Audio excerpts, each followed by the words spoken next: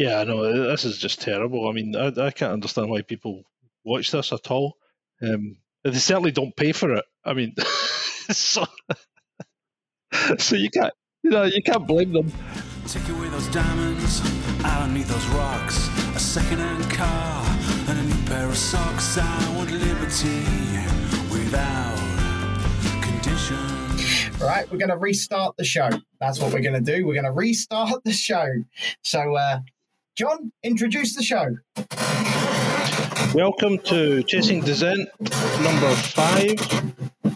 I'm John. I'm in France. I'm not French, as you can probably tell by my accent.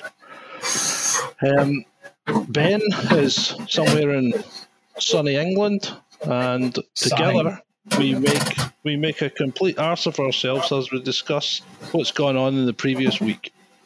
That's correct. We do. Welcome to Chasing Descent, everybody. We're really sorry about the massive fuck-ups on the way in, but it is what it is. And these shows never go to plan. You've watched 5 of them so far. You know how this goes. So how's life in sunny old France, John? This week has been quite busy. We bought a car so as we can get around, so we don't have to rely on going everywhere in the 8.2 metre van, which was getting a bit tiresome. Yeah. We have put through all our stuff ready for residency, so we're going to go for that, because if we get that in before the end of the month, because we were here before Brexit deadline of 31st of December, we don't have to effectively apply for it. Well, we'd have to apply for residency, but they can't knock it back, basically, because we were here before then, as long as we get it in by the end of the month. So that's been all go this week as well. We've been looking at properties, so we've been all over the place. We've been trying to get internet up and running to try and give us a better signal.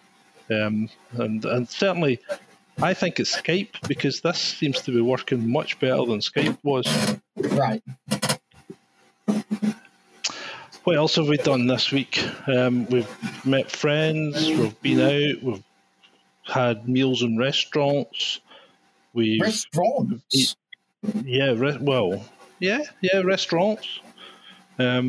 We had lunch out in a nice restaurant when we were picking up the car. We have discovered things like a van called a chili pot, which was parked in the town one day, and we went up, and it's an English couple, and they were making curries, and pakora and stuff. So we sampled their wares, and it was okay. It wasn't the high standard that you would get from a regular Indian restaurant, but it was acceptable. So there are the French they don't do proper Indians, and they don't do proper Chinese. So these are kind of things that you miss when you're an expat, so to speak. They don't do bacon. Their bacon is... You can get something that's close to streaky bacon. It's called poitrine. I know. It's awful. And it's very thin, and it does cook up. It does cook up like streaky bacon. It's not too bad. But there's a Scottish butcher out here who used to live in Dunoon and work in Dunoon. And we go to him, and he does proper bacon, because he raises his own pigs and slaughters them, obviously, and sells the proceeds. Yeah. So he also makes pork pies, Scotch pies, haggis pies. He does proper meat.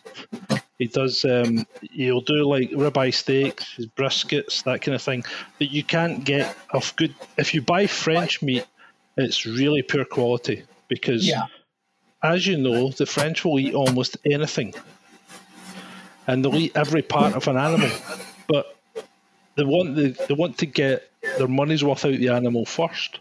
So they will eat things like old dairy cows. And they can't hang the meat because, one, the animal's ancient.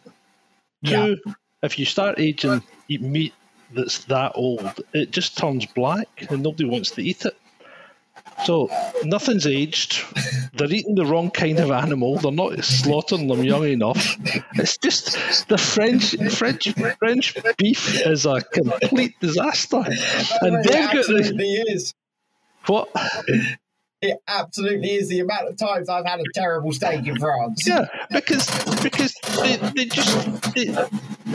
the cheek to call us the roast beef. At least our roast beef's edible. This is an absolute disgrace. Fucking hell. So the Scottish butcher is a godsend. Well, yeah, I can imagine he is. I can imagine he's beyond a godsend, in fact. Because, like I say, every time we go out there, I get so hung up on the bacon. Like, it's, give me decent bacon. And France just can't do it. No, they can't.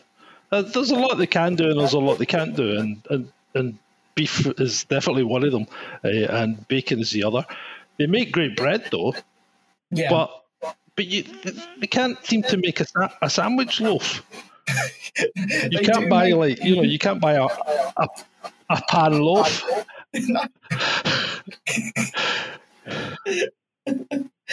Oh dear.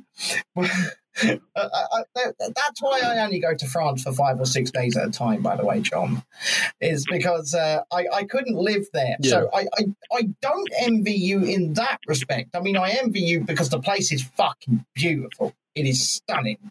And housing is cheap. If you're a raving alcoholic. Yeah, I was going to say, if you're a this is a place to be for an alcoholic. Well, actually, it's probably not, because you're probably going to kill yourself because the wine is too cheap.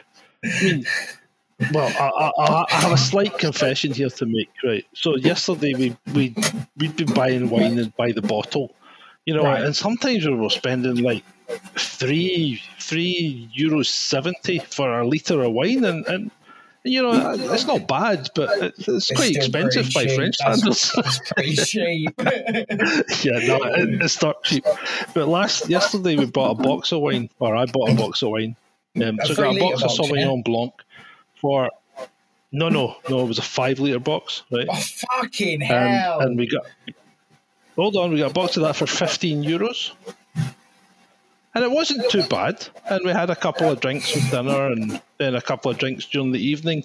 And then when I got up this morning thinking, why the hell do I feel so ropey, right? And then realised the 5-litre box of wine has about 2 glasses worth left in it. Oh. So between the two of us, we tanned a 5-litre box of wine. So it's shocking. Absolutely shocking. Went down like water, did it, John? Yes, it did. It was a perfectly palatable and pleasant wine, but the after effects have been a bit... You are certainly getting into the spirit of living in France, aren't you? Yeah, well, I mean, today we went round to some friends who were taking French lessons with. Well, they're not giving us French lessons. They're coming to the same French lessons that we go to.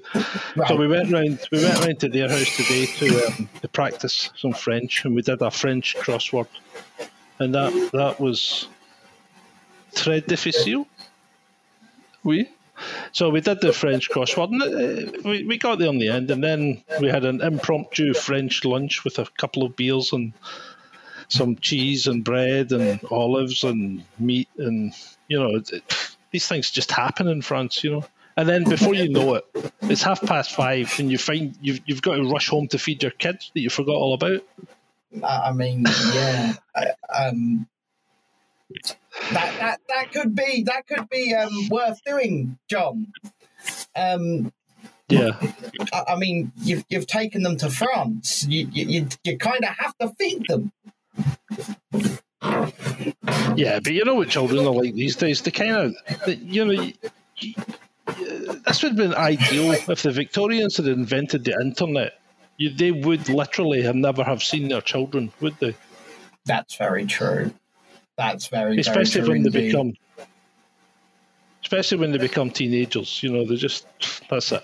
Although the oldest has developed a penchant for taking the dog for a walk and stopping at the bar on the way home. So he sits down outside in the bar and has a cidre. A cidre. Cidre, sans alcohol. He's adapting to France quite well. I can tell. Cidre, I can tell. But it's Poor. How old is he? 24. So he's not a child. So he's 24, and you have to rush home. No, he's not a child. No, I don't have to rush home to feed him. He's actually quite capable. He is autistic though. He is registered disabled. But he's very high functioning. The only reason you would think there was anything different is because he speaks with an American accent. I know a high functioning autistic boy in his 20s that speaks with an American accent. Yeah. Is this a thing? We know a kid. He's local to us, and he's very high functioning autistic. But the only thing you would know that was different is he speaks with an American accent. Yeah, it does seem to be a thing. Is it the TV that, because when they were kids, they watched the cartoons and TV shows, and they all had the American accents, and that's what they resonated with? I don't know. I mean, I really don't know. I probably should have looked into it, but I don't know why he's got an American accent as such. It's to do with how he hears things and how he tries to. So apparently it's not to do with the TV as such. All right. Right. So apparently it's some kind of hearing dyslexia. So what happens is you hear the words and your brain reroutes them, and when they come out, you think you're saying the words the same way as everyone else, but it's actually coming out in a different manner. And if I remember correctly, he did go to a school where there was a couple of other autistic kids, and they had different accents. Yeah, they all had accents, but some of them weren't American as such, but they all had weird accents compared to a regular Scottish West Coast one. So what you're trying to tell me, John, is all Americans are autistic? No, I don't think so. I was trying to make a joke. Yes, I know. It was a poor one. It was. In my defence, I'm in absolute fucking agony, and I'm stressed, and I'm pissed off. Yeah. And it what's been going on with you, John? A very, very. Depends what you mean. Where do you want to start? I've been. Do you want to start? We'll briefly brush on the harassment, shall we? I've had to involve Sussex Police in I won't name anybody, but they know who they are, and he's probably got some idiots watching now. I've had to involve Sussex Police in someone who just started randomly attacking me out of the blue last week, harassing me, just berating me. He's made website articles about me. His website itself disappeared, and then he blamed me. He's been telling all his lackeys that I got his website taken down. So I actually contacted Amazon Web Services myself, and it turns out that the domain registrar took the website down. I have that in writing from Amazon Web Services. Nothing to do with me. This guy is unhinged, and I have discovered in the course of things, in the course of the last fortnight, that I'm not the only person with an active police investigation into this guy, and he's tried to split up marriages. He's tried to stalk and harass women. He's harassed an autistic teenager. It's insane. It's insane. So what's his trigger? Why does he pick on you? I mean, there's two prevailing theories. One is that he's a 77th, right? Mm-hmm. And the second one is that we all seem to the people that he started coming after all had Twitter interactions with a woman that rejected him. Right. Okay.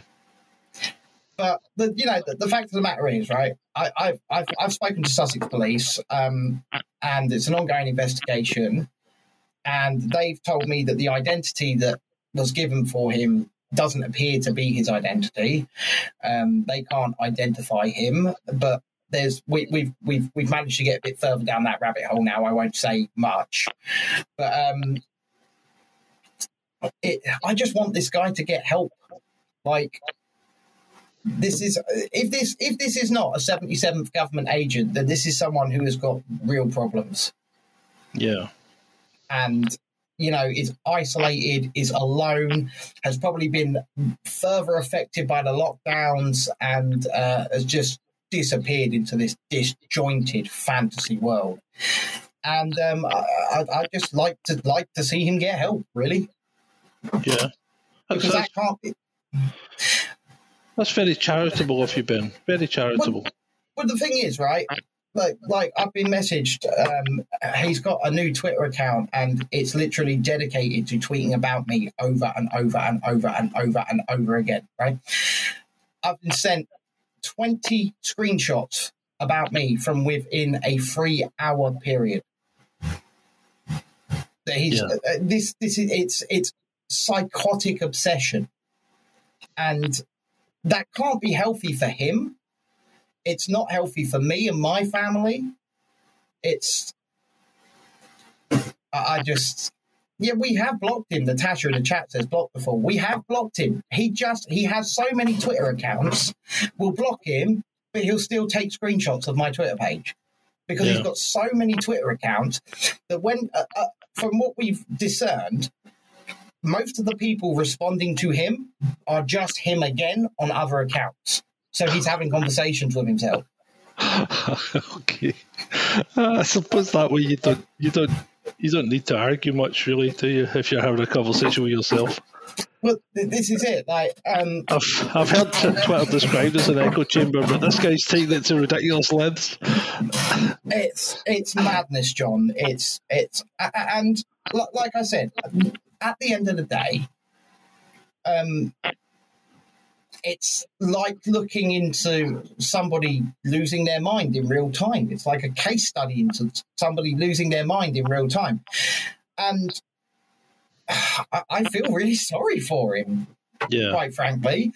Like, I've taken the piss out of his... I've like yesterday, I've said some things. Like when he was attacking me, pretending to be a woman yesterday. So he was using an account pretending to be a woman. And I just said to him things like, I'm in Hyde Park right now with thousands of people. It's all love. Everybody's happy. I said, and you're at home having a wank behind your keyboard by yourself. Right? Yeah. And I do these things. I say these things to try and troll, obviously. Yeah. But if that really is the case, then how lonely? I mean, this guy's supposed to live in South London, and I said to him over and over again, "Come on out, come to the park, come and see us, come and spend some time with us." It's just a poor loner sitting alone in his house, like, and it's not. It's a bit sad. It's not going to stop, I think, unless someone intervenes. Yeah. And so, like I said, we've got an active case. There's another case with Derbyshire Police. Someone else is investigating it right now as well, not regarding me, but regarding harassment against them. That's a woman. And I've got all the crime numbers and everything, and those two cases are now linked. But it's... I don't know what prompted it. Like, it came last Friday out of the blue. He just started blowing up my Twitter account, calling me every name under the sun. Yeah. Never made any sense. It's crazy. And on that note, this is the last I will speak about it in any form until the police investigation is concluded. If anybody supporting, quote unquote, him is going to attack me or comment or say anything of the sort, they'll just be instantly blocked. And we'll just keep going on and doing as if he doesn't exist. Yeah. Because it's unfortunate. Oh, Jesse here in the chat says the mask, Ben, the mask. Right. So on our website, right, this is the main thing. One more thing I'll say before I end this segment of the show. On our store, on our Teespring store, we had a mask, right? And it said hashtag where are all the sick people across it, right? It also said in its right. So first of all, it was a joke between me and all of the people in this chat here right now. It was a joke. We all found it funny. We designed. They sat here whilst I designed it live, but it said in the damn blurb, "Do not buy this item for display purposes only," because we wanted the picture, the mask on the shop with the words "Where are all the sick people" on it. Irony. Right? I know irony kind of goes over this guy's head, but the thing he does hyper focus on these websites that he writes about me is the mask. The mask. Oh, he's selling masks. He's a shill. Never sold a mask. Never produced a mask. Never anything of the sort. It was a picture. It said for display purposes only on the fucking blurb, and everybody was aware not to buy it. So, no, I wasn't selling masks. It's just the only way we could have that picture on that store was to have an item. Yeah. But no matter how many times, we try and tell him this, and even members of the audience will butt in and say, we were there when it was done. He said, no, he was selling masks. He was selling masks. No, I wasn't. It was a joke. Yeah. And I'm sorry if it wasn't to this guy's humour, right? But I don't care what he does and doesn't find funny. What he does and doesn't find funny is none of my concern. We found it funny, and that's all that matters. Okay, what else has been going on with you this week then? You were at the march yesterday? I was at Downing Street on Monday, and I was at the march yesterday. So I've been to 2 protests in central London this week. So it's fucking 8 hours driving to and from London. But, so we'll start with Monday, shall we? Monday was meant to be Freedom Day, June the 21st. And obviously that didn't occur because Boris Johnson, the fat fuck, decided to put it back to July 19th for absolutely no reason at all. So there weren't actually too many people there, John, on Monday. It was maybe 300-400. It wasn't big. Mm-hmm. And the police were beyond heavy-handed. They were beyond heavy-handed. Because it was a weekday. Well, I was there the Monday before, and they were quite hands-off, right? They were very hands-off, in fact. But this time, on Freedom Day, quote-unquote Freedom Day, there was a fucking horseback unit. So there was 6 of them on horses. Yeah. And there were just police battalion after police battalion after police battalion, left, right, and centre. And from the minute I got there, it felt so different to the week before. It just felt, like this is a setup. It almost felt like, not obviously by the people that were organising it, but it almost felt like the police wanted to make an example of us, especially on Freedom Day. Yeah. Because they were using the horses to hit people and push them out the way to clear the road. One of them came lunging at me with a horse whilst I was live streaming, and I had to reverse the scooter up or else I'd have been knocked off it.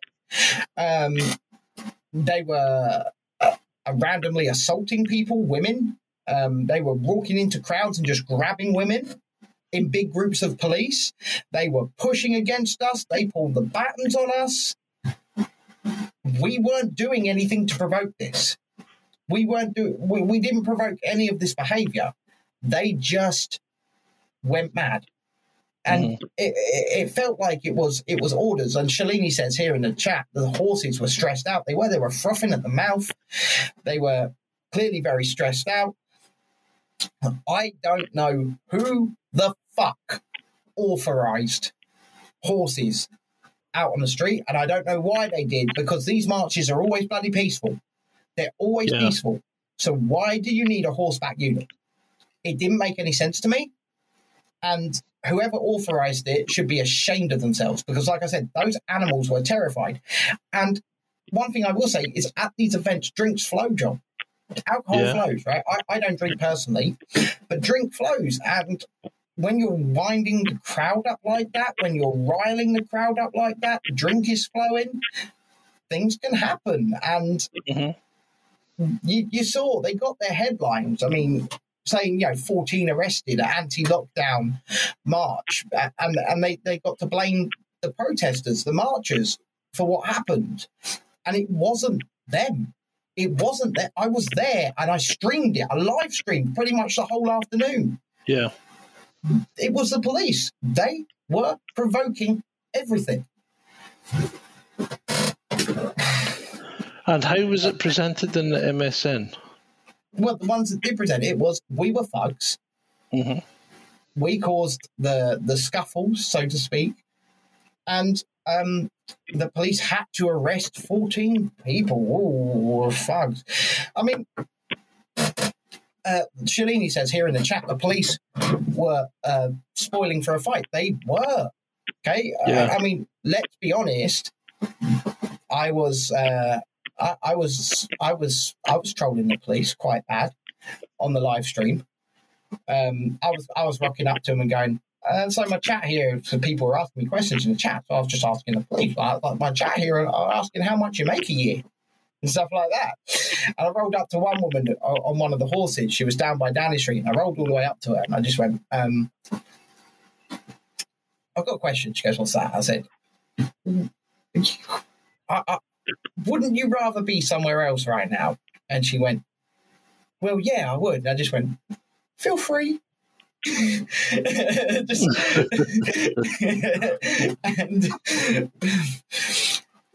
I'm a cheeky bastard, quite frankly. And I think you probably know this. But I am a cheeky bastard, and I was trolling the police something fierce. But they were just being violent. They were just being violent. And it's in such a stark contrast to yesterday, where they were the most hands-off I have ever seen them. So yesterday they were completely hands-off, yeah? Completely. I mean, they were in... Well, I was in Hyde Park until 9:30 last night. Nothing.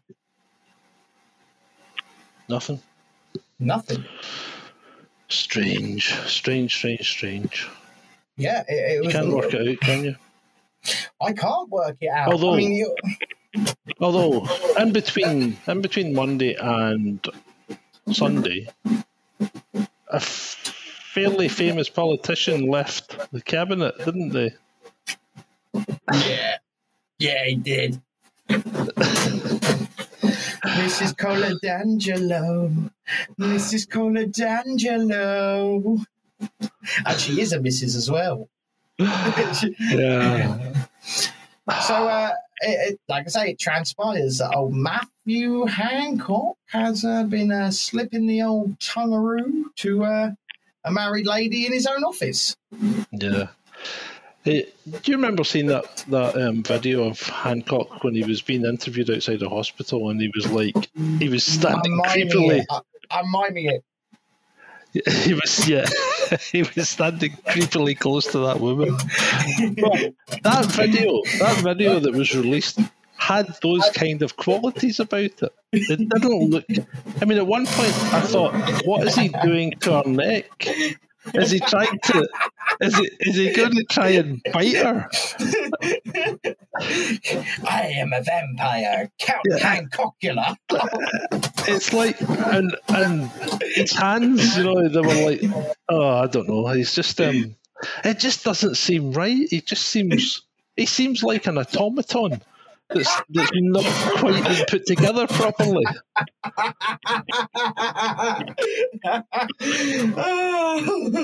Right. So we touched on this when we first tried to record tonight's show, right? We're going back over it now. But the official story is someone that was anti-lockdown inside Matt Hancock's Department of Health and Social Care filmed the footage on the monitors on their mobile phone, then shopped it to Toby Young of Lockdown Skeptics a week before it came out. Toby Young and this whistleblower then touted around the newspapers looking for somebody to buy it. And the rest, we say, as they say, is history. Yeah, that's the official story. And my theory, which I'll present again, my theory is that the government want to come out of the lockdown restrictions, but they don't want to come out of it in the way that makes them look bad. So Mr. Hancock was Mr. Lockdown. So all they have to do is get rid of Hancock. This is a good, easy way of doing it. So he's effectively getting retired. He's getting substituted. So he's pat on the back. You've done a good job. And then we'll put this new guy in to finish off the game. And he's anti-lockdown anyway, allegedly. So he's going to say, oh, well, I'm looking to ease the restrictions sooner rather than later. And that gives the government a method of moving forward. Hancock gets his reward in a couple of years when he's back in cabinet. And meanwhile, he gets to keep all the money that he's stolen and acquired through all his various contracts for PPE and whatever. Well, you've heard the story that Mrs. Cola D'Angelo's brother has benefited greatly from her position at the Department of Health and Social Care, or her position under Matt Hancock, figuratively and literally, so to speak. Do I think the relationship slash the affair is real? Probably. I mean, it's out there. Like they both have spouses, so they have. She has a husband, he has a wife. I understand he has now, quote unquote, left his wife for Mrs. Cola D'Angelo. This was announced last night. So he's one of those people, you know those men that are always like, baby, I promise I'm going to leave her, right? It looks like he actually has. Yeah, maybe it was Mrs.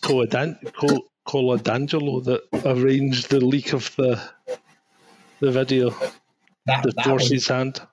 That would be fun, wouldn't it? I mean, there was also footage of her yesterday packing the car and leaving her marital home too. Oh, that's sweet. But her husband was helping her pack the car. He was helping her pack the car.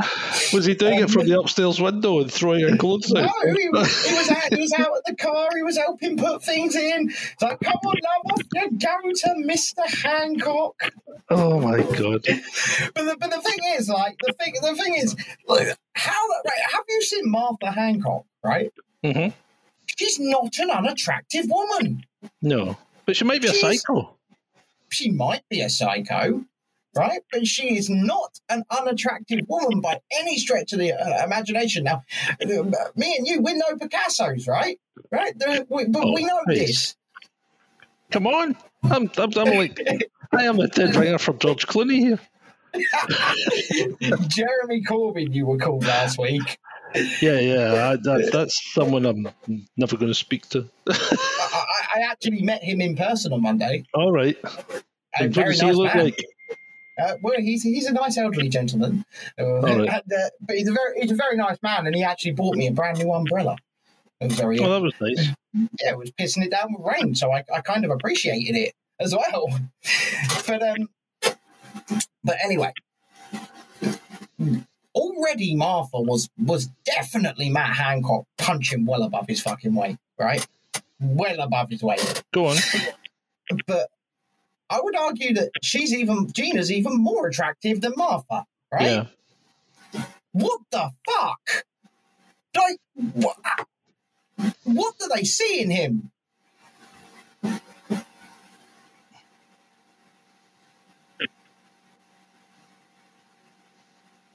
He's got nothing.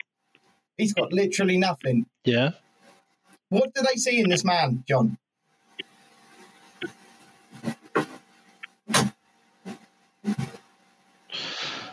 It's a power thing. Yeah, man in a position of power. That's what it is. Yeah, but he's not anymore. He's not in a position of power anymore. No. And still, she's left her husband to go. But he was at the him. time. Yeah, because he's Italian. He'll flung her out. He'll have gone off his nut. Maybe Shalini says maybe he's kinky in bed. Well, I think that might be a given. Because he looks pretty perverse just standing in the street. Oh yeah, baby, come and see my pee-pee. Oh God.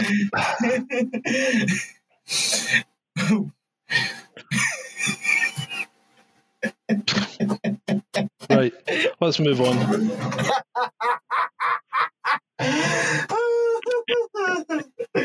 Sorry. Yes, let's move on. What else has happened in the week of politics, John? And politics? It's the French regional elections this month. For the next couple of weeks, they do things differently out here. So there's been a lot of campaigning by Le Pen. Yes, on behalf of her representatives who are going for local positions. Is that now, the Front National? I understand. What's it called? What do they call it? What's it called? It's a Front National, isn't Something national.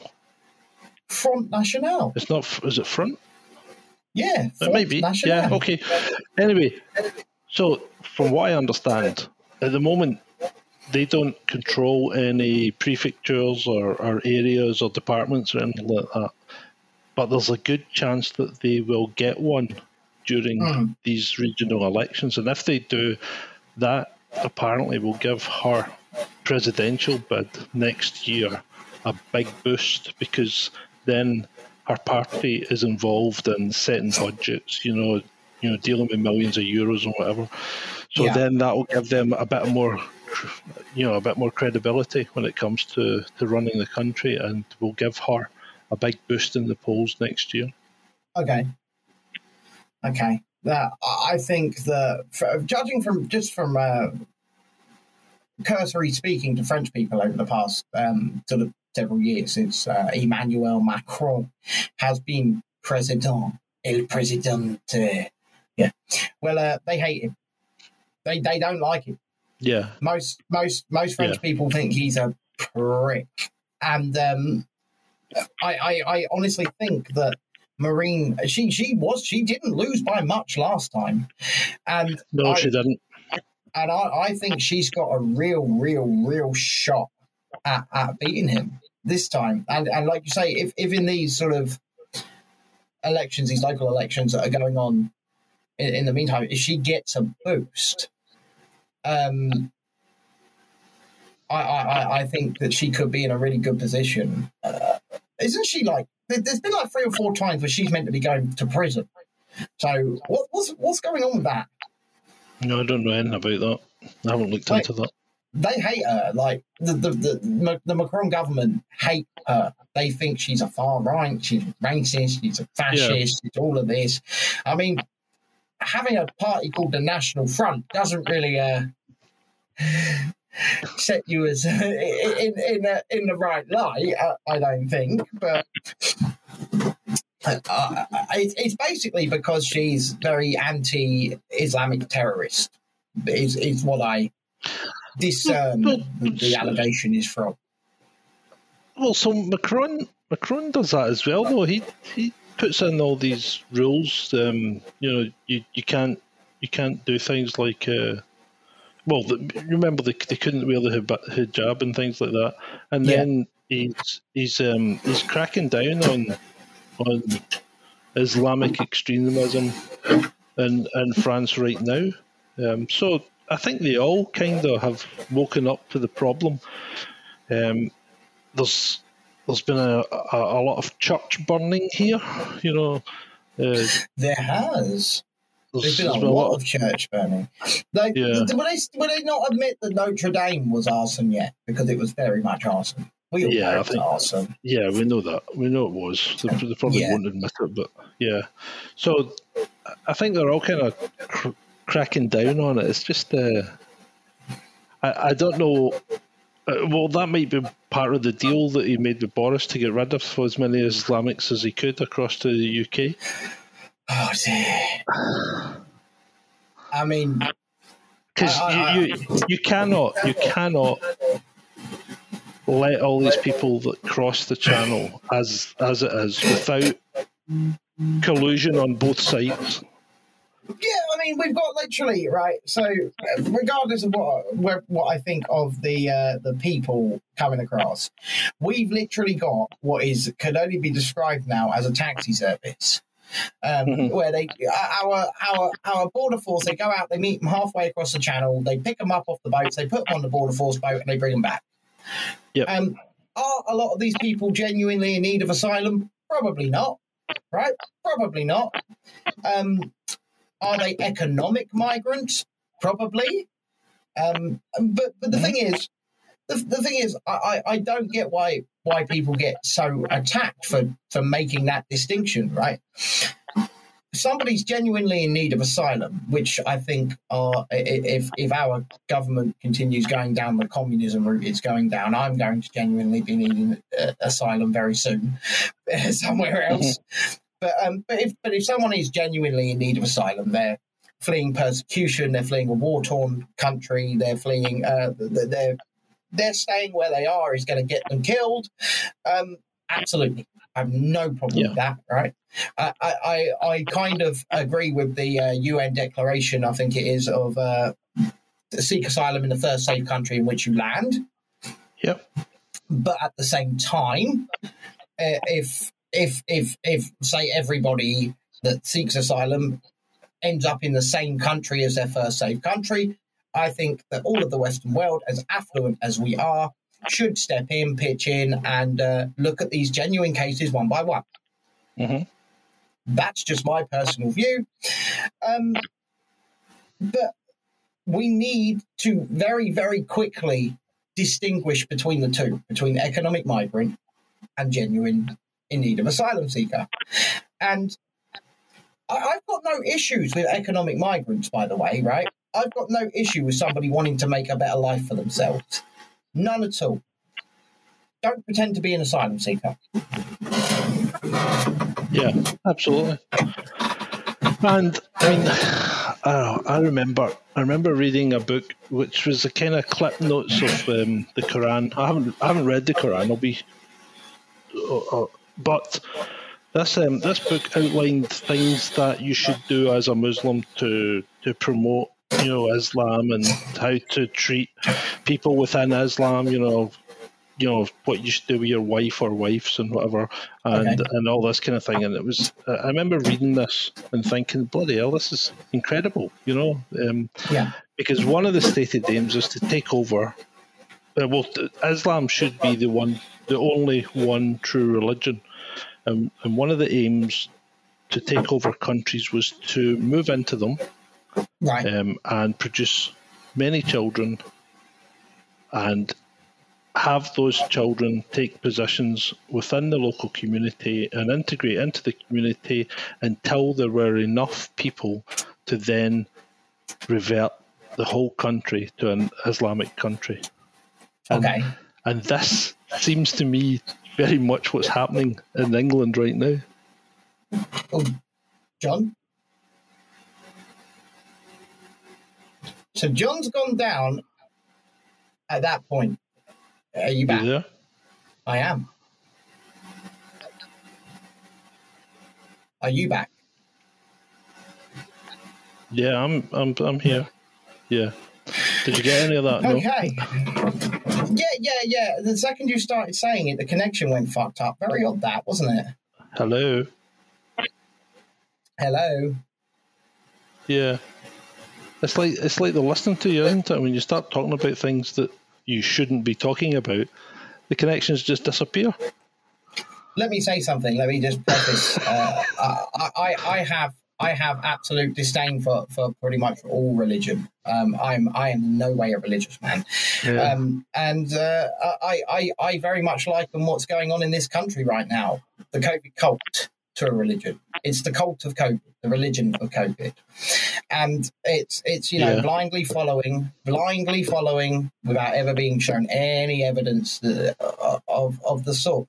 Now, if somebody wants to give me tangible evidence that there is a deity, if somebody wants to give me tangible evidence that there was a Jesus Christ or anything of the sort, I'm willing to see that evidence, and I'm willing to take that evidence on its merit. But as a 30-something-year-old man, I have still not seen any evidence of the existence of God.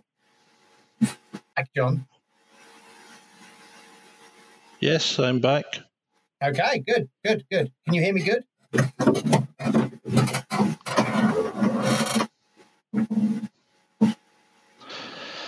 I can hear you, but it's breaking up a little. Shall we persevere? I think we should persevere for another 5 minutes at least, and we'll go from there. Yeah, okay. Just a weird show to says yes. My psycho stalker just put something in the chat.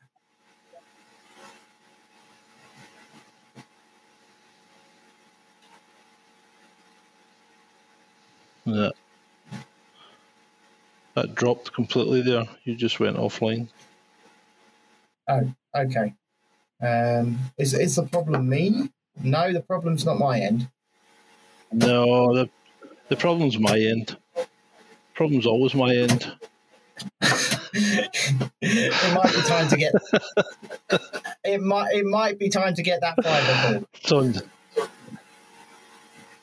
well, it would be great to get fibre, but fibre's not available here. Well, yeah. So speaking we'll of be polls, we'll be back in the van next week. So, but I can hear you just so fine now. By the way, you seem to have a good connection for the minute. I can hear you fine as well. So yeah, my psycho stalker decided to put, "This is the worst show I've ever seen. God help you."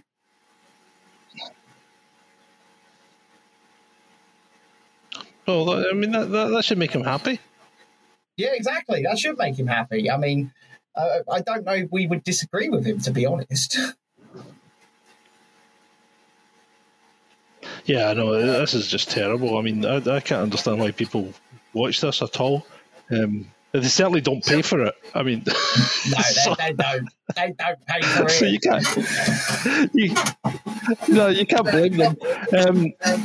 One thing, I posted this morning a link to a YouTube video, an interview with Dr. Gert Bosch, I think. Right. Some German doctor, virologist, who has something like 20 or 30 years making vaccines. He's got an impressive CV. He's not an anti-vaxxer, and it was a really good interview because he was telling you exactly why you don't vaccinate in the middle of a pandemic. Mm-hmm. Because ultimately what you do if you vaccinate in the middle of a pandemic is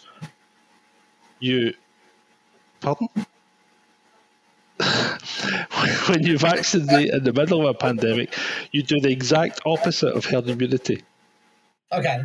You develop a repository of the virus within the vaccinated people, and it gives the virus the opportunity to evolve and to change while their immune system is momentarily depressed from having been vaccinated.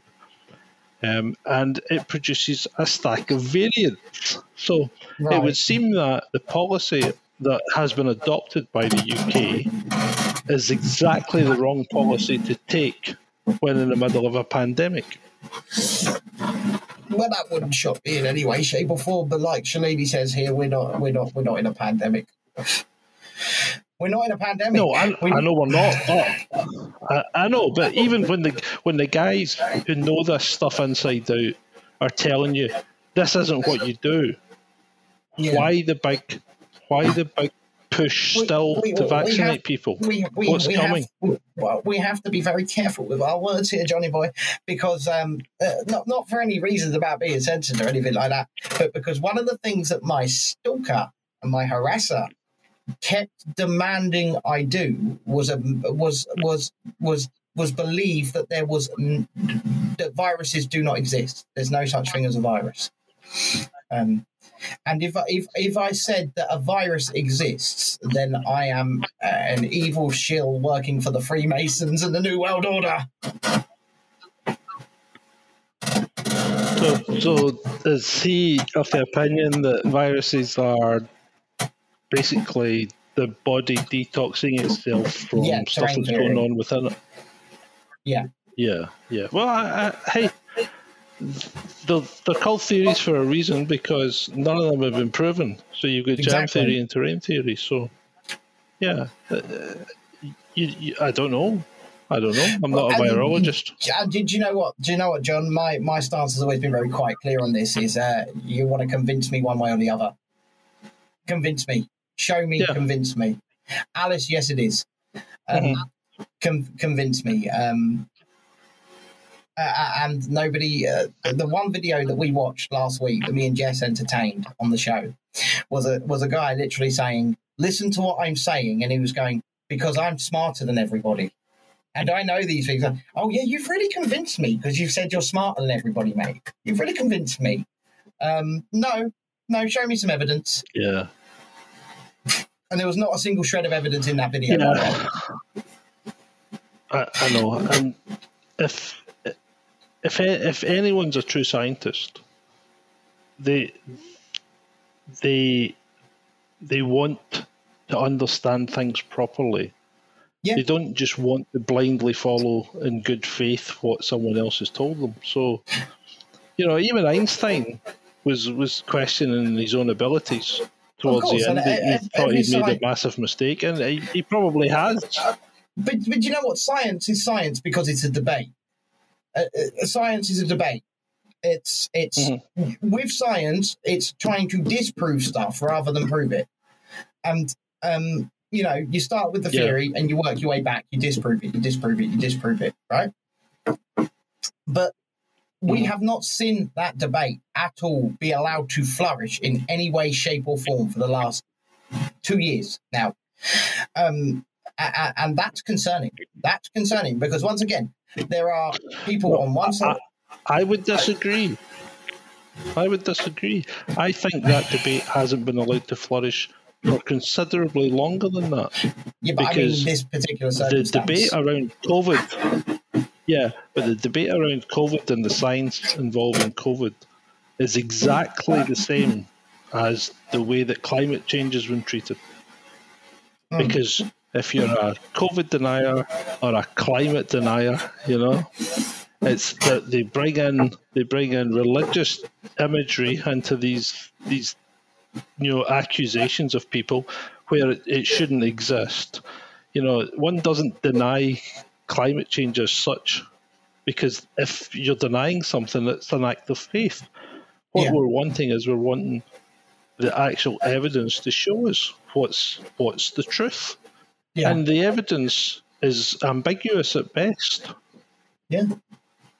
And it almost seems like the only science that you get to see these days is whatever political interests want you to see, whatever political interests want you to know. Mm-hmm.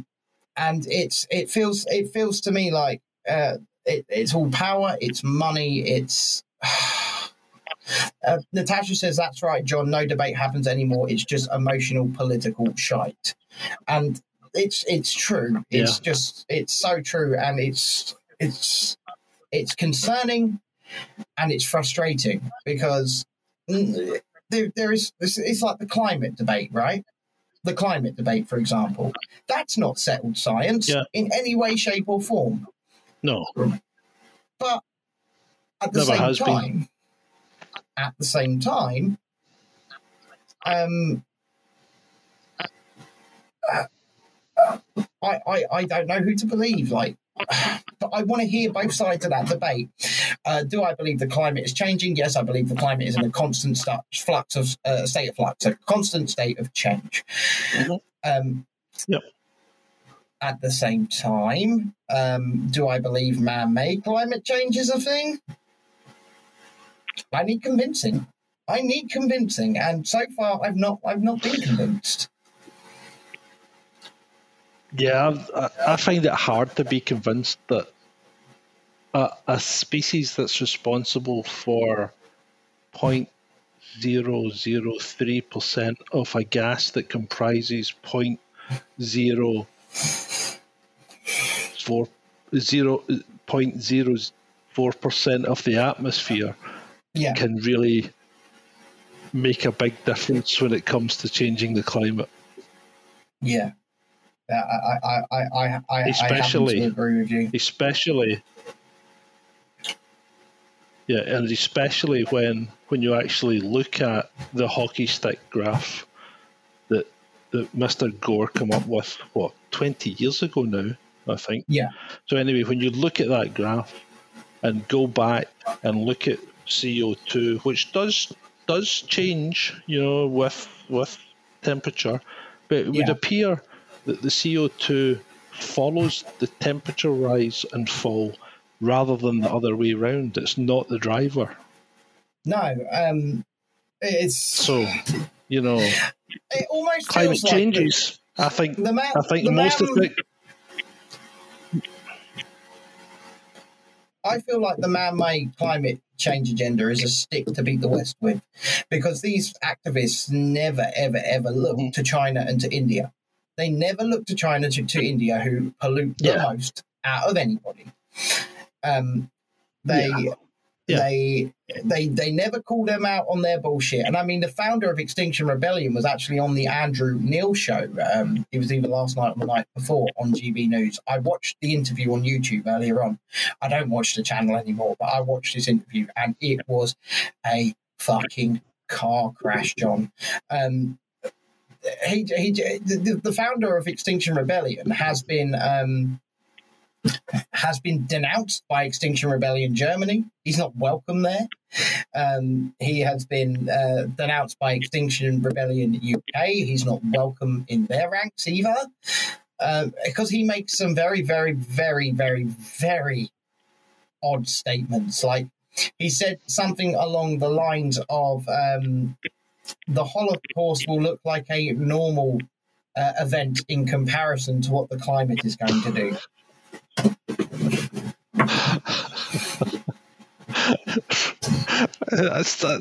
That's just a bad analogy anyway. I mean, why would you go down that route? Because that's I mean, that's the actions of one man, basically, compared to what I think is driven by the sun. So it's really a strange analogy to make, a strange comparison. I'll tell you what I'll do. For the people watching, because the people watching are going, wow, right, at that. So what I'll do is, after we finish the podcast segment of Chasing Dissent, we'll play that interview. So if you want to jump into the show, I'll stay live, John, from outside. But if you want to jump into the show, I will play that interview in full at the end of the show. It is a treat. It is a treat. I was watching it this morning, just going, what the fuck is this guy? And Andrew Neil just took him apart. It was absolutely. It was like a professional ass fucking. It was. With or without the reach around. No reach around and no lube. Right? Say what you will about Andrew Neil. Say what you will about him. That man comes with the facts. He does his research, and he's probably the most professional interviewer I've ever seen. Not just in this circumstance, but the man you don't want to interview. That's why, even prime ministers were scared to interview with Andrew Neil for a reason. Because the man is, right, you want to call Keir Starmer forensic. No, Andrew Neil's fucking forensic. He will take you apart. And you know what? I would love to be interviewed by Andrew Neil because I think I'd just sit there going, just not going to say anything. Yeah, I can't. I find myself in a position that I cannot make any comment. No, I would say what I would. Speaking about GB News, yes, they covered the protest yesterday, didn't they? For about 4 seconds. Yeah. So more of the same shit, isn't it? Yeah. It's more of the same. Oh, there was an anti-lockdown parade or protest. Look, here, we'll show you some footage of it. They showed you 4 seconds of footage and then went, oh, we appear to be having some technical difficulties. That technical difficulty is called advertisers going, oh, we'll pull our money if you keep telling people the truth. So, well, the thing is, like, GB News does appear to be more than the same. It's vaccine o'clock on GB News, you know. And it is. And they've got Dan Wootton, and he's rather anti-lockdown, but he doesn't appear to be pro-vaccine passport. I'm not sure. They've got Andrew Neil, who seems to be very pro-vaccine passport. He's like, maybe all in his posh Scottish accent. He's got a posh Scottish accent, Andrew Neil, hasn't he? He's got an almost British Scottish Edinburgh. accent. Yeah. Well, Edinburgh-ish, I think. But he's like, maybe the freedom should come back for the vaccinated, eh? No, Andrew, shut the fuck up. Go back and retire in the south of... He has gone back to the south of France now, actually. I believe he's back in his house in the south of France right now because the Andrew Neil show, here's his... The Andrew Neil show, the tentpole show of GB News, the one that gets the consistently highest ratings, is now on indefinite hiatus. Yeah. So the founder of GB News, Andrew Neil, who has the most highly rated show on the channel, has jumped ship after just 2 weeks. Yeah. And that says a lot to me. If you want the truth, come and listen to us. Well, if you want you want the truth, come and listen to us because we report the facts as they are. Yeah, and if you want a lot of opinionated bullshit, listen to me. Yeah, well, if you want a lot of it, like you said, we are not beholden to paymasters. We are not beholden to paymasters. The only paymasters I'm beholden to are my audience, if they when and if they fund me. And the thing is, they fund me knowing how I talk and how I act, right? Yep. So I'm still beholden to me. I mean, I'm beholden to them in the fact that obviously I give them the content and I give them the shows and I give them the I give them the stream from the protests and stuff like that. That's a new thing. We only started actually streaming from the protests rather than just making edited videos. We started that on Monday just past, and that's going very, very well. Actually. Yeah, I saw the numbers were quite good actually. Yeah, the numbers. I'll look at yesterday's stream. Give me a second. Like, where were we looking here? Give me a second. Yesterday's stream, we're looking at over 1,200 people watch along. Yeah, that's good. At times, it's for a small channel like ours, it's 3 times people watched along as we now have subscribers. I mean, we've gained a few hundred subscribers in the week as well.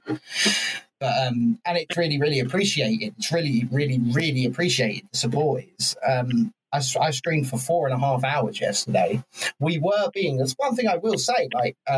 Lots of the people in the chat here were with me yesterday, and they can confirm this. We were being throttled bandwidth-wise for the first part of the day, all throughout Hyde Park. Like, the streams just kept going up and down, up and down, up and down. And it was obviously on the London side of things rather than on our side of things, because it wasn't just me as a creator going up and down. Natasha here in the chat, she says Oxford Street was a nightmare. It fucking was. Like, we were just being throttled. Have you seen any of the aerial footage? No, I haven't. So Richard Tice, leader of the Reform UK Party / Brexit Party, was in a helicopter filming us for 90 minutes. Nice. On the Reform TV YouTube channel, there's an unedited 90-minute helicopter feed. I'll have a look at that. And it was massive, John. It was massive. Well, I'll tell you how massive it was. From when people started moving to us as a group being able to get out of the gate of Hyde Park, it took 40 minutes. Yeah. We were 40 minutes behind the front of that protest. Now, do I think it was I have some things to say. Because yesterday's protest, right? I'm going to say the negative first, and then I'm going to say the positive, okay? Yesterday's protest, John, was a fucking shit show. It was an absolute shit show of, I don't know if it was sabotage, disorganization. I don't know what it was. But we started, as I said, 40 minutes behind the front, right? Yep. And we got back to Hyde Park first. Okay. So we got down to Trafalgar Square, and nobody seemed to know what they were doing. Nobody seemed to know where they were going. So if you go straight down from Trafalgar Square, you get down to Downing Street. And if you take the next road up, it loops round, goes down to Embankment, and then goes... so a load of people have gone up, down to the Embankment, past Scotland Yard, Parliament Square, Downing Street. By the time we got to Trafalgar Square, people were just going straight down to Downing Street, right? So we just thought, fuck this, we're going to go straight down to Downing Street, because we could see a whole bunch of people down there. They were launching tennis balls at Downing Street. So the front had already gone all the way down. By the time we got to Trafalgar Square, the front had already gone from Trafalgar Square, down the Embankment, round Scotland Yard, round Parliament Square, and back into Downing Street. That's how far behind the front we were. Yeah. But so we went straight down to Downing Street, and then it was just shame on you, shame on you, shame on you, people launching tennis balls. So then we turned around and went back up to Trafalgar Square, because the front of the march, which was at Downing Street, was going up back towards Trafalgar Square. So it was like going up from Oxford Street, Regent Street, up to Trafalgar Square, looping down the Embankment, coming round Downing Street, coming back up to Trafalgar Square. So it was hitting itself in the back. And so we decided, you know, when we got back up to Trafalgar Square, some people started looping round again, by the way. Some people started going back down towards the Embankment again. Right. Nobody knew their ass from their face where they were going. There were lorries in the road where they just opened the sides up, and there were DJs and they were having raves on them. They were fucking nobody knew where we would go. So we walked down. This is all on my stream, by the way. All of this. Mm-hmm. We walked down back to, I say walked, I was on the mobility scooter, and the poor bastards that were with me were on foot. But we went back down to Hyde Park. We got there first. And we wondered if people were done. They just dispersed, gone their own way in London. And then all of a sudden, crowds started trickling in. And trickling in, and trickling, and then fucking flooding in. And thousands upon thousands of people. I don't know if they'd done another loop down the Embankment and gone back up. I don't know what they'd done. But they all started flooding in to fucking Hyde Park, back to Speaker's Corner, where we started. And then what I can only describe as a festival began. It was so surreal. Like, we don't know what the hell happened.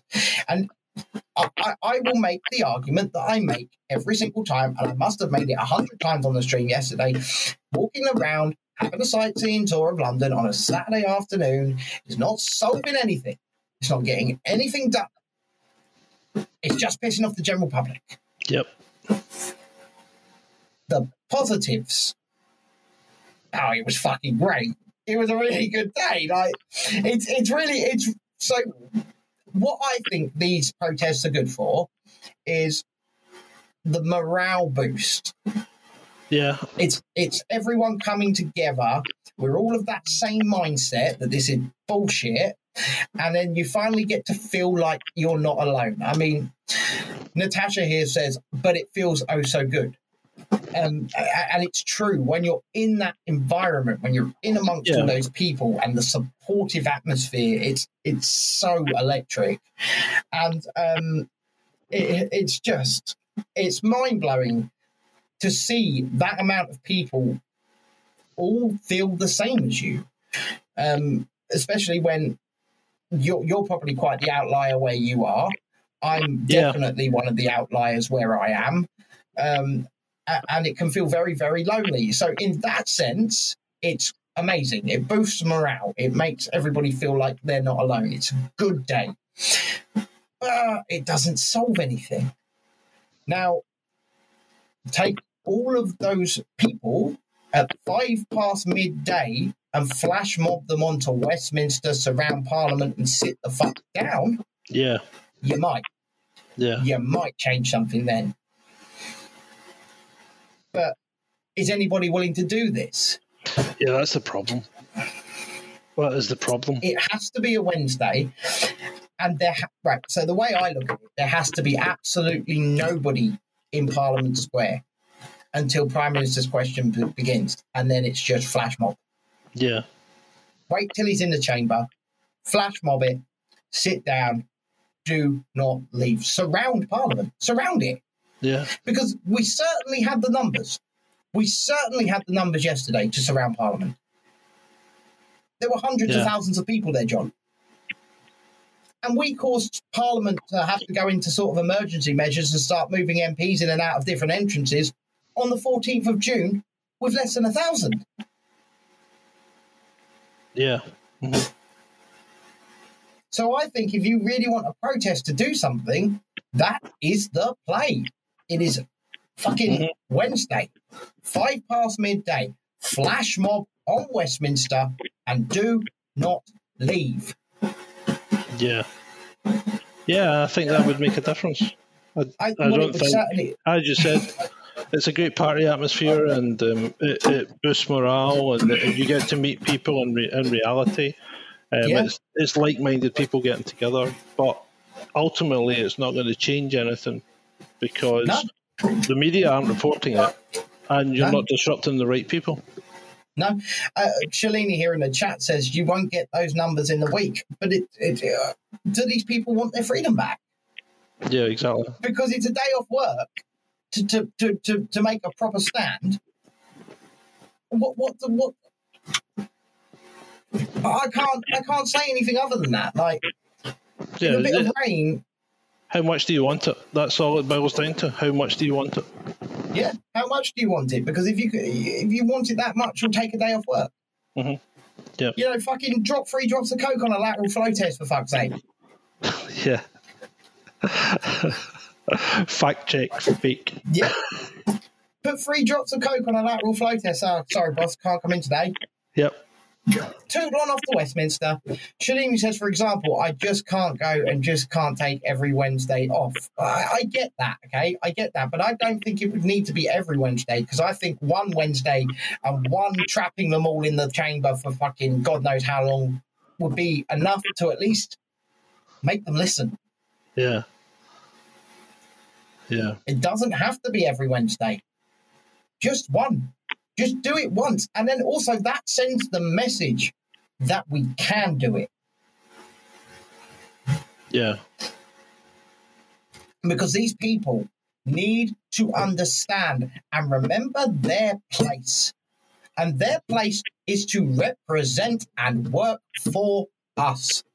Their place is not to rule us or lock us up or tell us that we have to stay home to protect the NHS or take people travelling into the country and stick them in prisons, also known as quarantine hotels. Yeah. Yeah, no, you're 100% right, and that's what's wrong. Too many people aren't standing up and saying, no, I'm not doing it. The whole thing's it's mental. I mean, let's look at the Euros briefly. Okay, so you have countries flying all over Europe. You have fans going all over Europe. Mm-hmm. You have some stadia packed to the gunnels. Mm-hmm. And then you have other stadia with nothing in it. And then UEFA decide that if you don't have enough people coming to the final in London, we'll move it to Hungary.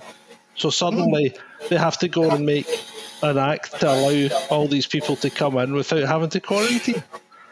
It's a joke. It's a joke. It is a joke. It is a joke, right? Is football more important than quote-unquote public health? Because that's all that act says, is that football is more important than public health. It's either that or this is bollocks. Yeah, it's either that or this is bollocks. Is bollocks.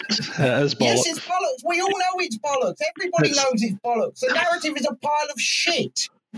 And yet, I am aghast at the British people who have taken it hook, line and sinker and are just towing the line and going, I'll just do this. The sooner we all do this, the sooner we all get back to normal. You'll never get fucking back to normal if you carry on like that. Never. Of course you're not. I mean, look at this. Look at this. It just every time the goalposts move, it's like, for fuck's sake, you might as well put them on a truck and drive them round the park, you know? Yeah, absolutely. So Chrissy here says shutting down the final would be a belter. Surround the stadiums and don't let any fucker in. Yeah. Well, the thing is, they'd have to stop it because you wouldn't, if you surrounded a stadium like that, they would have to stop the game because they wouldn't have any egress or access for emergency vehicles. Yeah. Yeah. Ooh. It's a good thought. It's a very good thought. It's a very good thought indeed. But, you know, I'm just one person, and I say this a lot. And this government, let me just be as frank as possible here. This government need to be removed. They need to be removed. And it's not just the government that need to be removed as well. It's every MP that's enabled them.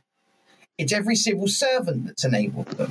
They need to be cut out like a rock, and never allowed near public service ever again. How do we do this? You'll never do it. You'll never do it from within. It's good. Well, no, because we see people like Marcus Fish MP keeps fucking tweeting, the government are lying to us, Whitty and Valance are lying to us. And I'd say to him, so do something about it then. You're in a position. You're in the Tory party. You're an MP. Put a motion of no confidence in your government, in your leader. But they don't, do they? They don't do anything.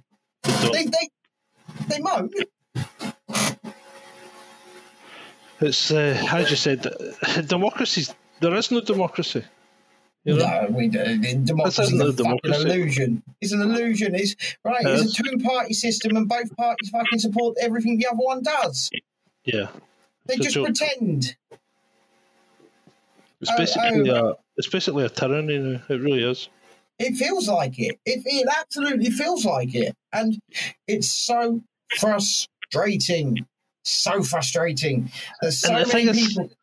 Yeah, but it's not just the UK government that needs to go. It's almost every Western government. It's the WHO, the UN. Yeah, they're all corrupt. They're all pulling strings. You know, the Euro. The Euro. What the hell's the people that run Europe called? European Union, the European Parliament. Yeah, European Parliament. All this shit. They're all corrupt. They're all lining their own pockets. It's a disgrace. Right. It is a disgrace. Let's move on because we're going to just get ourselves depressed. Food shortages. Do you have any? Not that I'm aware of currently, but people are saying there could be like shortages of beef and stuff like that, and there's food shortages incoming. I haven't really been looking into it, but people were tweeting the other day. People were tweeting the other day saying that shelves were bare and there was a marked lack of produce among certain varieties of stuff. I'd be interested to know if this is actually true in Britain. Well, there was somebody said Sainsbury's had blamed their computer problems for their ordering, and then someone else had said that there's a lack of delivery drivers, HGV drivers, whatever. So it would be interesting to know if there are any actual food shortages or if it's just made up, because there are none here in France. Everything is full. All the shelves are full. All the fresh produce is full. Everything is available. So let me read you an article here from The Guardian. So I'm just checking on my phone right now. So this is from The Guardian. It was on the 18th of June. UK faces chilled food shortage over summer, logistics industry warns. Shortage of HGV drivers and workers exasperated by Brexit and COVID is creating real crisis for food supplies. So chilled food struggled to reach some shops in the UK this summer. A chronic shortage of HGV drivers, exasperated by blah, blah, blah, is now running into unusually high summer demand as the end of lockdown and opening of hospitality combined with the UK's forced staycation. Smaller stores have been affected already, with late deliveries meaning lost sales and greater waste of chilled goods, according to reports in the trade paper The Grocer. The real crisis for food supplies starts now, said Shane Brennan, Chief Executive of Cold Chain Federation, which represents frozen and chilled transport and warehousing firms. This does feel very different to the past crises we've been through, the lockdown and Brexit preparations. This time, we're trying to do the job without labour, and that is a very different challenge. Brennan said the shortage of workers was also being felt in packaging, production facilities and warehouses, with many foreign workers having returned home during the pandemic. And Britain's exit from the EU discouraging new arrivals. Competition for domestic labour has become intense and many employers are unable to fill posts. It's going to be a rolling problem. There will be outages day by day. The supply chain is struggling, Brennan said.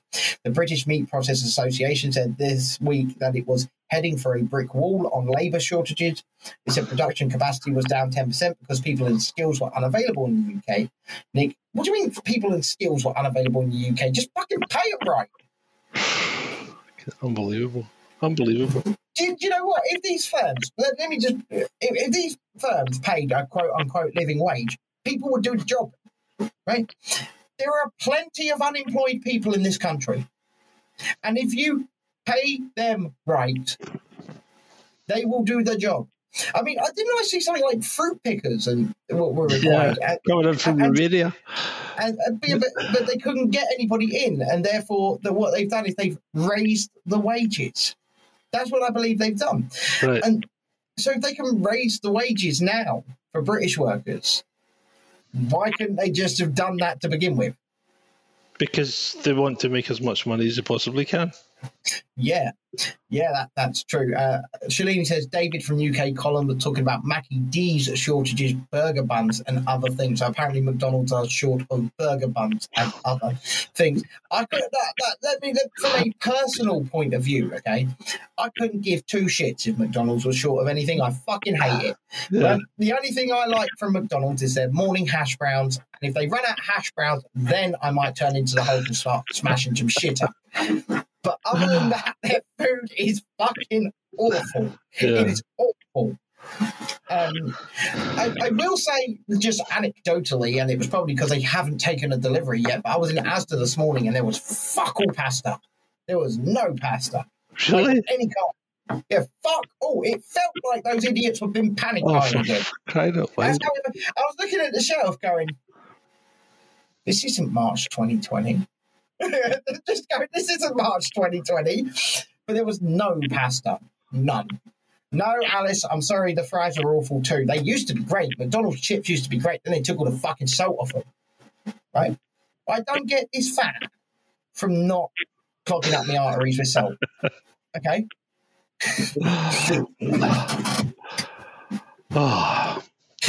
Did you see the article about perspex screening? Being now worse for the quote unquote pandemic. So every restriction that a government has implemented has been exactly the wrong thing to have done. Well, exactly. And the last one was the CDC come out. No, it wasn't the CDC. The Harvard study has come out and said lockdown has killed more people than COVID, basically. Well, of course it has. Yeah. This isn't a question, right? Lockdown has been directly responsible for at least 30,000 deaths in this country alone. And by the NHS's own metric, we use the government's own data, COVID has been directly responsible for less than 4,000 deaths. Yep.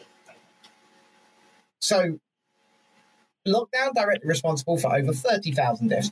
COVID, by the government's own data, so this is their own data, directly responsible for less than 4,000.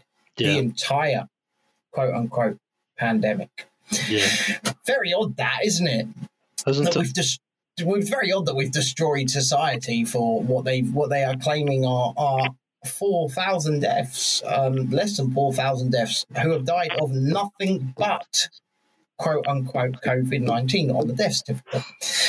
So what can we discern from this? And I tell you what we can discern from this is there's been no fucking pandemic. Agreed. You know what I forgot to do this week? I forgot to check Euromomo. Oh? I always do Euromomo every Tuesday. And I've been that busy this week. This, the Samsung Note 9. That's a Note 9? Yeah, it's an old one. I'm poor. Oh, check you out. It's a Note 20 Ultra. Check you out. I upgrade the Note every year. And do you know what? They're not bringing out a Note 21 this year. I am fucking fuming. That's why they're not bringing... Oh, well. Because they're focusing on the Note 22. Ew. They're focusing on the Note 22. So let's have a look at Euromomo. Oh my goodness. So I've got Natasha here in the chat, right? She works in the NHS, by the way. And she was with me yesterday. And she just said, not just any pandemic, this is a pandemic without dead people. A pacifist pandemic. Yeah. And people are actually starting to question it now because we had we've met people out here who at the start of, or when we first met them, they were very much on the mainstream view, and we're thinking that everybody had to rush out and get vaccinated and all that, and they've started to come around. They have. Good. People are starting to wake up. But anecdotally, I was in Tesco's actually. I was in Tesco's the other day, and the guy that was on the kiosk, he's usually on the kiosk or he's on the trolleys, and he's always been masked up to the hilt, right? Yep. And there he was on the kiosk, and he had no mask on. So this piqued my interest because this guy has, like I say, he's been masked up to the hilt every single time. And I got talking to him. You start talking about the lack of mask, and he turned around to me and he went, "The only way out of this is to stop." What's he doing? No, it's fine. That's great. Keep going. He said the only way. He turned around to me and he said the only way out of this is to stop following these stupid rules. Yeah, that is. And this is a guy that's complied to the hilt. Mm. And to hear that come out of that guy, I thought, yeah. Yeah, well done. And it is the only way out. It is the only way out is to just stop fucking complying. Say no. Indeed no more. And I'm getting low on battery power. You're really bad at this, aren't you? Yeah, I'm shocking. No, next week I'm going to do it from the van, and I will have a better connection, and everything will be tickety-boo. Everything will be tickety-boo. Yeah, I'm promising a much better experience next week. Okay, so if you want to do the roundup of the show, and then after you've done that, after we've said our goodbyes, jump back in on Twitter. I'll play that Andrew Neil interview. Yep. Okay. So it's been a hectic week for Chasing Descent. We've covered a lot of things. We've made another mess of the show. Yeah. The internet hasn't got any better in France. My dog is tickling my leg now. I don't know why. And it's good night from him. And I think I'm just going to pass out now. Goodbye. He's not even drunk. I know. He's not even drunk. Right, thank you, John. I think I actually perform better when I'm drunk. Well, maybe. I think I'm going to have to start drinking again. Yeah. I think I'm just going to have to start drinking. I think I'm just going to have to start drinking. The way these shows are going, ladies and gentlemen, I'm just going to have to start. Yeah, I'm going to have to start hitting the bottle. The chat is saying good night to you, John. Oh, yeah. Right. Good night, all. So, see you next week. See you next week, John. Cheers, mate. Now we.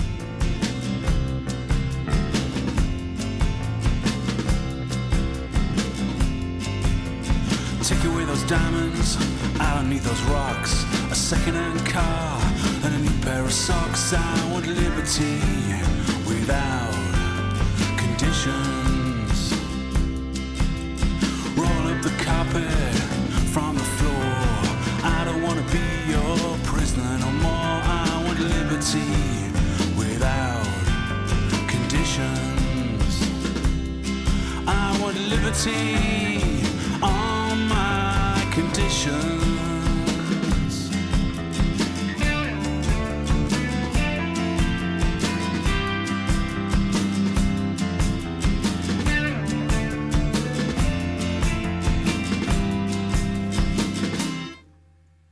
Take away those drums, they're too loud. Give me a guitar and I'll play to the crowd. I want liberty without conditions. Take away that job, I don't want to work. I'll stay at home and play in the dirt. I want liberty without conditions.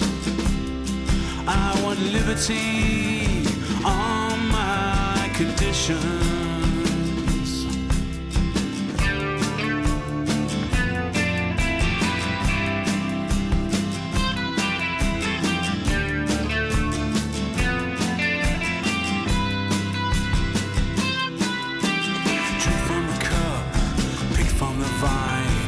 Stay up late, but I won't walk your line. I want liberty without conditions.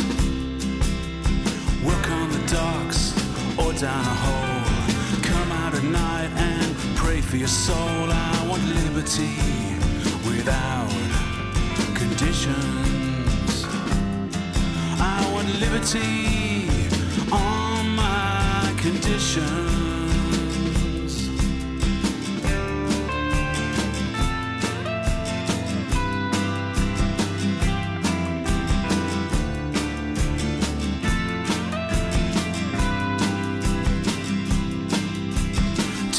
Diamonds, I don't need those rocks. A second-hand car and a new pair of socks. I want liberty without conditions. Roll up the carpet from the floor. I don't want to be your prisoner no more. I want liberty without conditions. I want liberty on my conditions.